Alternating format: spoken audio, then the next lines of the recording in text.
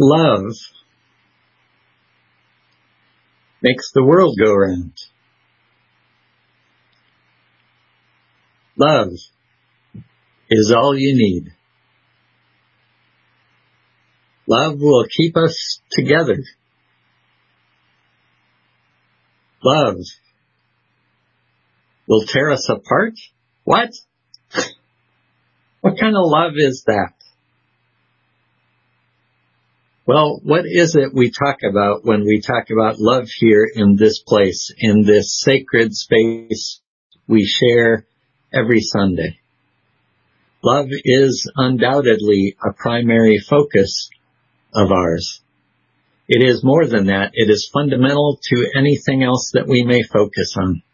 If we agree in love, says the Universalist minister Hosea Ballou in our hymnal, if we agree in love, there is no disagreement that can do us any injury.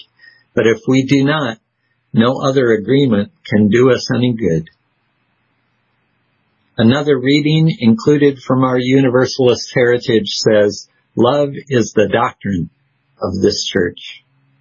Unitarian minister Theodore Parker says, be ours a religion which has as its ritual works of love. In our sources, we speak of confronting powers and structures of evil with the transforming power of love. We are convinced that the world needs more love and that there is more love somewhere and that we're going to keep on until we find it. We know that we need to practice love, that we need to nurture love so that it may grow across this whole world, that it indeed has the power to transform the world. And we are not alone in that conviction. It is a need that is widely understood, one with which hardly anyone would disagree. We know that love heals, that it gives a powerful yes to the no of despair, that its power is felt exponentially across the whole web of life when we reach out, even in the smallest of ways, sharing love and acceptance in our small circles of contact. This love is a chosen response to the inescapable interconnectedness of the web of life. So yes, love is good, beautiful, nurturing, necessary. And it is also hard, challenging, painful, even frightening. Love can heal, and love can hurt, sometimes at the same time. If we are serious about working as a community toward beloved community, and we are, then I think we need to remind ourselves that love is not the tame, cuddly, comfortable thing that we often imagine it to be. It can be less like slipping into a warm bath and more like experiencing a cold shower, one that wakes us up to our inherent connections to others. Once awake to the reality of our connections to others, what then? We can mistakenly believe that love is a simple feeling, but more importantly, it is also a truly rigorous practice. It can provide comfort, yes, but also discomfort, sometimes at the same time. Far be it from me to criticize the Beatles or the amazing songwriting duo of Lennon-McCartney, but sometimes I hear the song, All You Need Is Love, and I think to myself, oh, is that all I need? Well then. Because while it may indeed be true that all we need is love, love doesn't travel alone.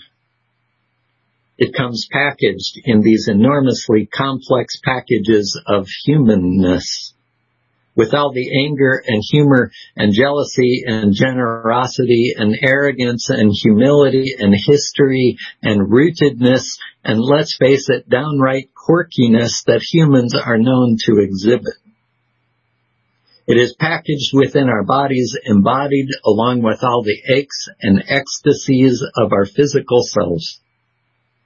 It vies with our emotions for a place, fights for expression through the miraculous yet imprecise vehicles of human speech and expression and decision, takes form in the well-intentioned yet often clumsy performance of our day-to-day actions.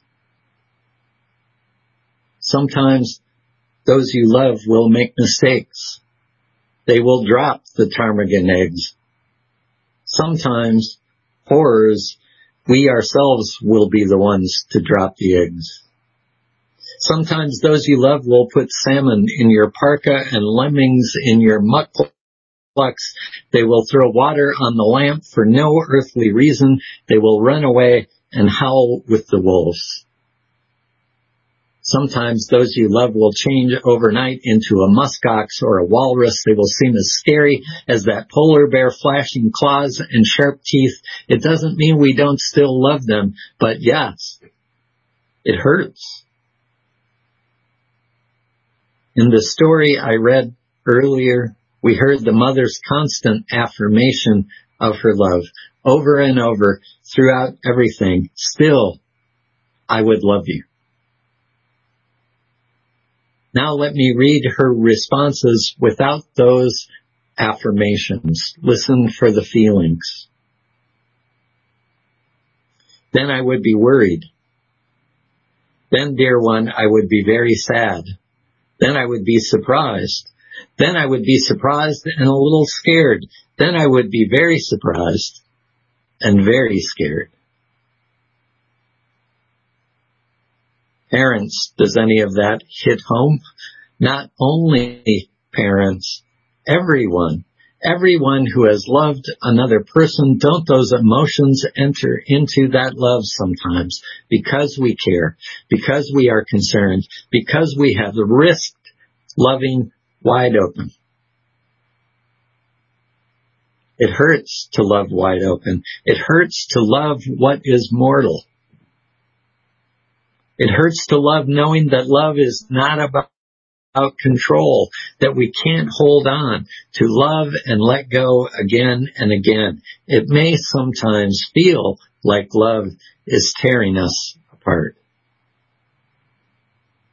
But if we are to love with the love that I believe we celebrate here in this place, that moves past those we know and love, to those we love but do not yet know and may never know, those to whom we are nevertheless connected, then we have no choice but to love with abandon, to love with the risk of being hurt, to love what is mortal and maddening and miraculous in its imperfections as well as its beauty, because it is our imperfections that create the hollows in which we can receive love.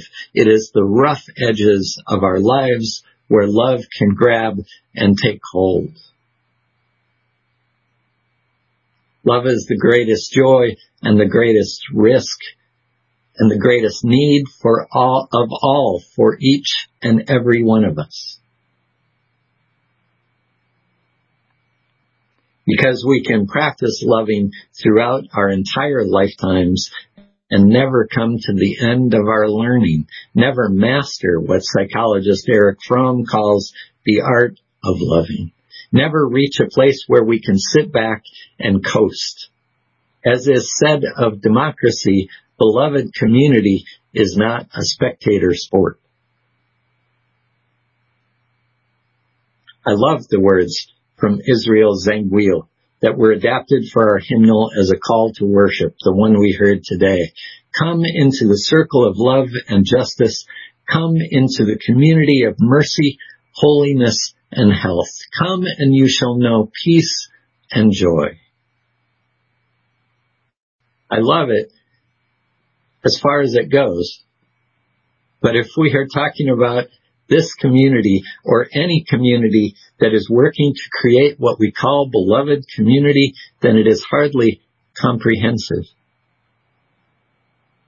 Come into the circle of love and justice. Come into the community of mercy, holiness, and health. Come and you shall know peace and joy. Yes. And you shall know challenge and frustration and disappointment and discomfort and fatigue. Now I understand that is not quite the welcome we wish to give people. I don't want to scare anyone off. I don't mean at all to undercut the peace and joy part. They are here. I just want to be clear that the task we have set for ourselves, the mission we recite every Sunday about deepening connections through nurturing spiritual growth, practicing justice, and inspiring joy, this covenant that calls us to practice patience, compassion, and empathy, to listen deeply and speak truthfully, to be honest and authentic. This is challenging stuff. And to remind us that if we are true to the ways we have promised to be with one another and the ways we have pledged to act in the world at large, if we are working toward beloved community, then we will be loving, as James Baldwin described, in the tough and universal sense of quest and daring and growth. Quest.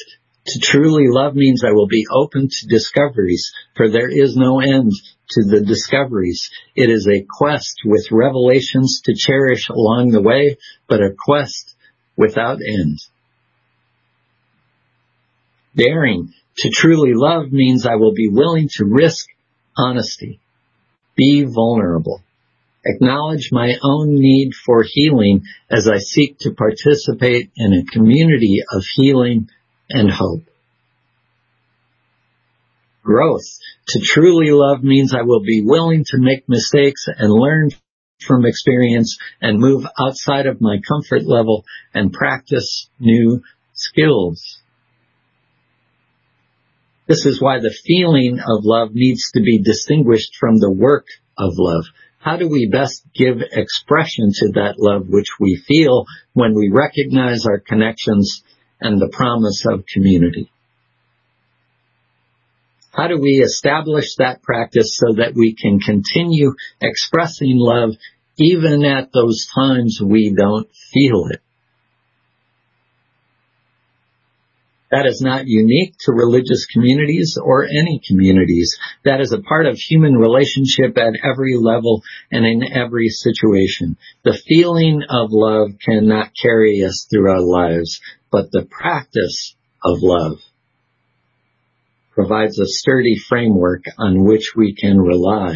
Love requires that work in every situation. Come into this loving, romantic relationship, and you shall know peace and joy, and you shall know challenge and frustration and disappointment and discomfort and fatigue. Come into this loving family, and you shall know peace and joy, and you shall know challenge and frustration and disappointment and discomfort and fatigue. Come into these loving friendships, and you shall know. Goes on and on. What I love about the song we will sing shortly, Peace Like a River, is that we sing about pain and tears right along with love and joy, all in the same song. We laugh, we cry. Love includes all of that. I can fumble in trying to express love. I can think I am being loving in the giving, and it can feel like something else in the receiving.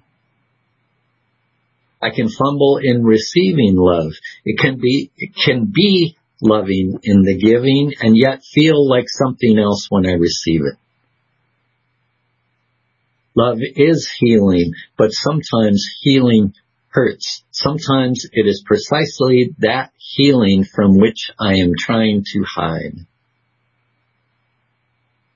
But here's the thing. The truth is, I can actually get better at loving, giving, and receiving if I am willing to put in the work.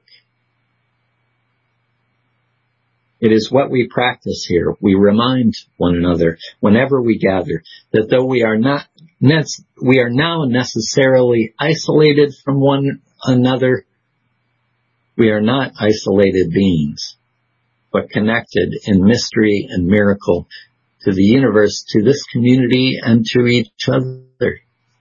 We remind each other to practice loving, to work at it. Together we can sharpen our skills. But first I must overcome my fear. The challenge of loving can be threatening. The challenge of being loved can be threatening. There is a natural human instinct to move toward love, and there is a natural human tend to run away from it.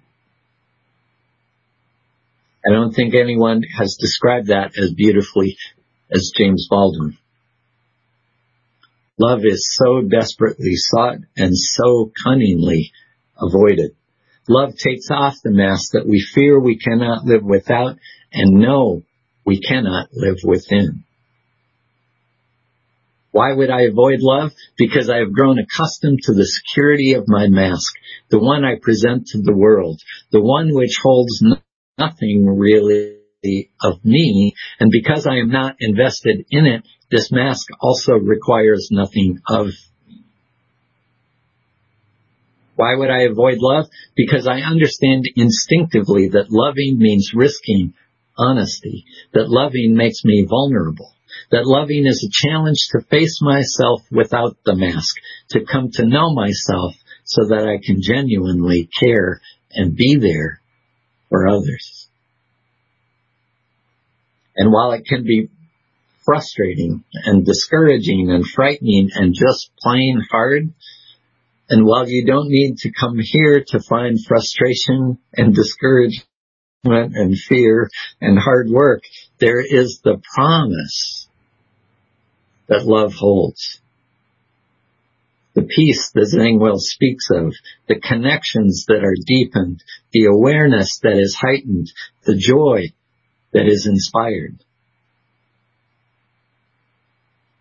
If there is any hope of transforming the world and changing ourselves, we must be bold enough to step into discomfort, brave enough to be clumsy there, loving enough to forgive ourselves and others. May we be granted the strength to be so bold, so brave, and so loving.